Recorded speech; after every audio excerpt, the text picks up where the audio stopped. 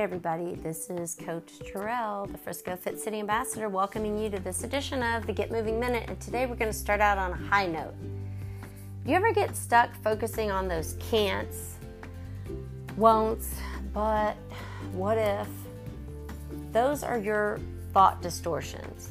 Again, remember, this is negative thoughts, and you need to fill your mind with positive thoughts. You need to set goals, not limits, okay? Just remember,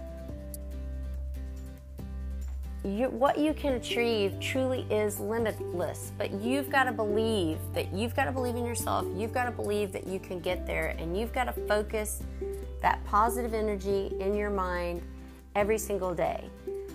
I'm not saying that obstacles aren't going to come up and get in your way, but you don't need to anticipate them. Okay, you need to focus on setting your goals, chasing them, and then tackle any challenges that come up, but only when they come up.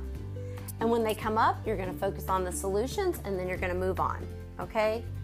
So just remember today, continue to focus on setting your goals, not anticipating your limitations or challenges that are going to come up, okay?